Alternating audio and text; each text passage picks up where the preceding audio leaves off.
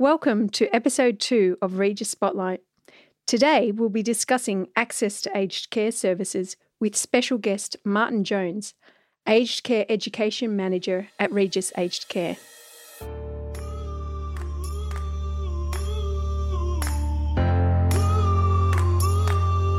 Regis Spotlight is a series that discusses all things aged care and all things Regis. I'm Katrina Rigby. And I'm Sam Smith, and this is Regis Spotlight.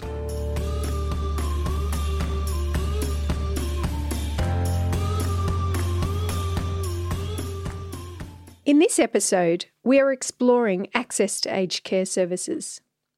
Welcome back, Marty. Thanks, Katrina. So today, we'd like to understand, how do people get access to government-funded services like home care and residential aged care? Do they just apply, or can their GP offer it to them? If an individual or their family believe they require some form of assistance, the first step to access government-funded services is to call the My Aged Care Contact Centre, which is 1800 200 422. So on this call, the staff will ask the individual a series of questions about their health, questions such as what support they're currently receiving, if any, how they're managing at home with the duties around the house, and what are their health concerns if they have any. Right, and what if the individual has difficulty with language or maybe hard of hearing? Well, with permission, a family member or a friend could act on behalf of that person as their representative and speak with the staff. Translating and interpreting services are also available should there be a need. So following that discussion over the phone and based on the answers provided, the staff member may then refer the individual for an assessment. After approval, the person's details are then forwarded to the relevant assessment service, which could be one of two organisations. The first organisation is what's called the Regional Assessment Service, or RAS, which is through the Commonwealth Home Support Program, or CHSP. If the person's needs are deemed to be lower in nature and a level of support may be required just to allow them to remain independent and stay in the family home. But if the care needs are assessed at a higher level than what CHSP can assist with, a more comprehensive assessment may be arranged through what's called an Aged Care Assessment Team, or ACAT. But if they're in Victoria, it's actually referred to the Aged Care Assessment Service, or ACAS. So from here, the person will be contacted to arrange a suitable day and time for that assessment to occur. They'll then be asked if they would like a support person or family member present when the assessment occurs, which we often recommend is a great idea. Right. So is there a cost for the assessment? No, it's completely free of charge. Great, and I guess it'd be good for our audience to understand what types of services can this person get access to following this assessment. Well, there's a range of services that are available based on the care needs of the person. So if it's basic services that are offered, these can be provided through a government-subsidised Commonwealth Home Support Program, the CHSP, which I mentioned earlier. So these can include domestic services, meals, transport and the like. For additional assistance, there are 3 types of care options available. Firstly, there's home care. Secondly, respite care. And thirdly, residential aged care. Within the home care offering, there are 4 levels of home care packages available or that could be offered. Level 1 is for very basic needs. Level 2 is for more lower care needs. 3, more intermediate needs. And level 4, much higher care or nursing type needs. In order to provide more support, the funding the government provides increases at each level, enabling more services to be provided to those that need it. The individual or their representative will discuss with their provider the care needs and then identify the best way to allocate the funding for the services that they need. I've heard that there are long delays between being assessed for a package and being allocated that package. Is that true? So once a person's assessed for a home care package, they're then placed in what's called a national prioritisation queue, and they've got to wait until that package is available. The position in the queue is determined by date of assessment or urgency and the level of care required as well. So the wait can be anywhere at the moment between 12 to 18 months to receive approval. Thanks for clarifying that, Marty. What can they do in the interim, and what services are there available for them? Yeah, there are services that people can access on a fee-for-service basis. So these can be used whilst they're waiting for their package to be allocated, and can also be used in addition to the funded package once they receive it to supplement services to ensure that all their needs are satisfied. Right. You mentioned respite care earlier. What is it and why would someone use it? Respite care is designed to give carers or family members a break for caring for someone in their home. And this is really important to ensure that the carer gets a really good chance to take a break from the care and focus on themselves, and give them a chance to recharge their batteries to be able to provide the valuable assistance to that person on an ongoing basis. Not only that, it also gives the individual a chance to take a break themselves and have someone else look after the burden of cooking and cleaning and so forth around the house, and also to experience what it's like in an aged care home. Great. And how soon can a person access this?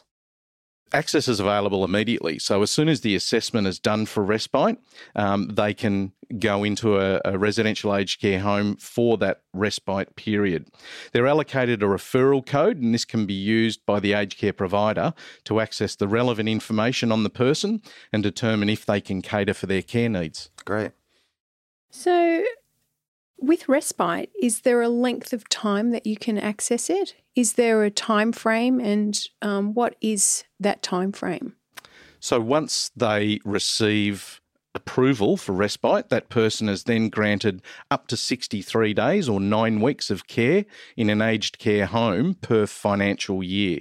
So this amount doesn't accrue, so it ends at the end of June, but it's automatically reset at 63 days again on the 1st of July.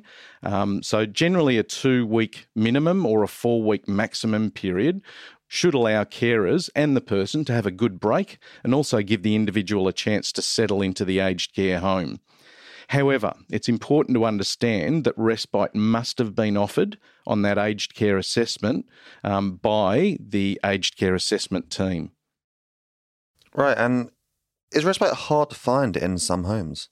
It can be. So some homes may have a policy to allocate only a minimum number of rooms for respite in their homes, and once they're occupied, they don't offer any further respite to other residents. But at Regis, we don't have allocated rooms for respite only. So we have a policy that any spare room could be used for either respite or permanent residence. So, Marty, there is a general perception in the community that aged care is expensive. Is that true for respite? So respite's a really affordable option, and there is only 2 fees that may be incurred by a resident when they enter an aged care home for respite.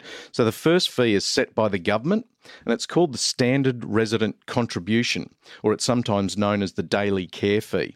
Some homes have what's called additional services.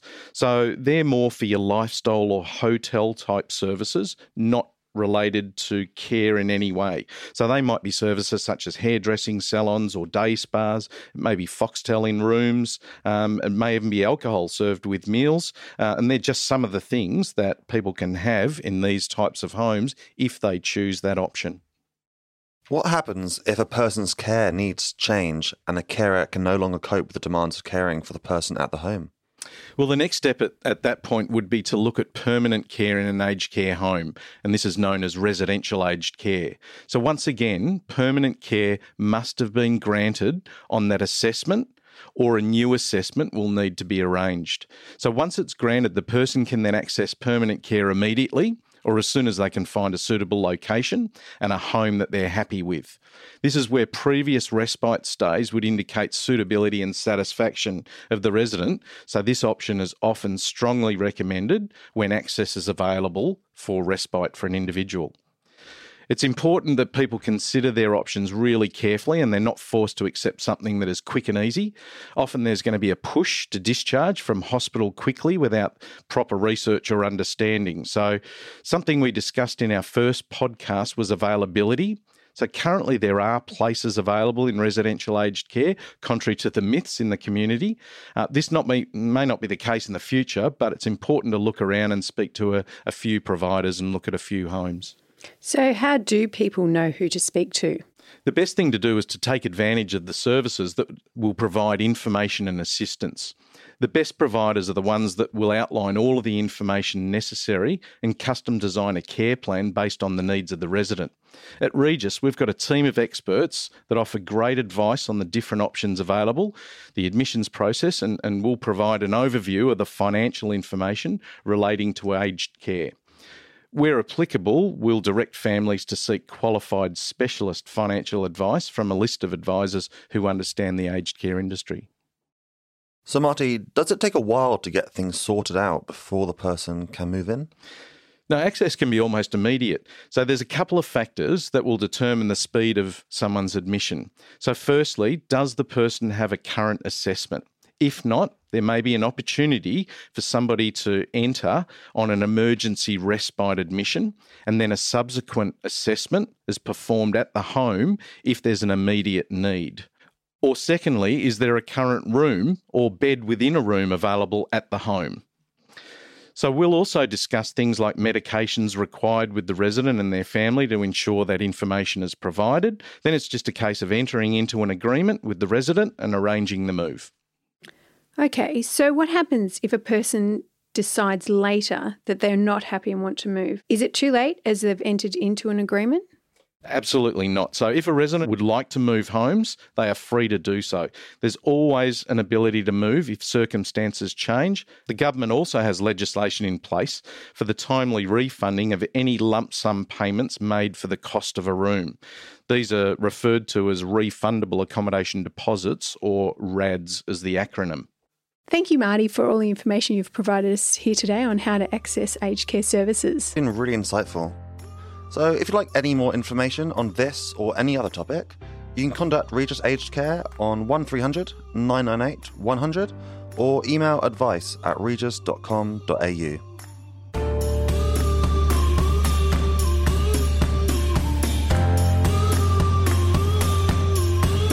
You've been listening to the Regis Spotlight podcast, the series that discusses all things aged care and all things Regis. Thanks to everyone who has listened and learned, and a huge thank you to Martin Jones for joining us in today's episode. Please do share and subscribe to this podcast, and we'll see you next time. In the meantime, check out the show notes and find out more information at regis.com.au. Thank you.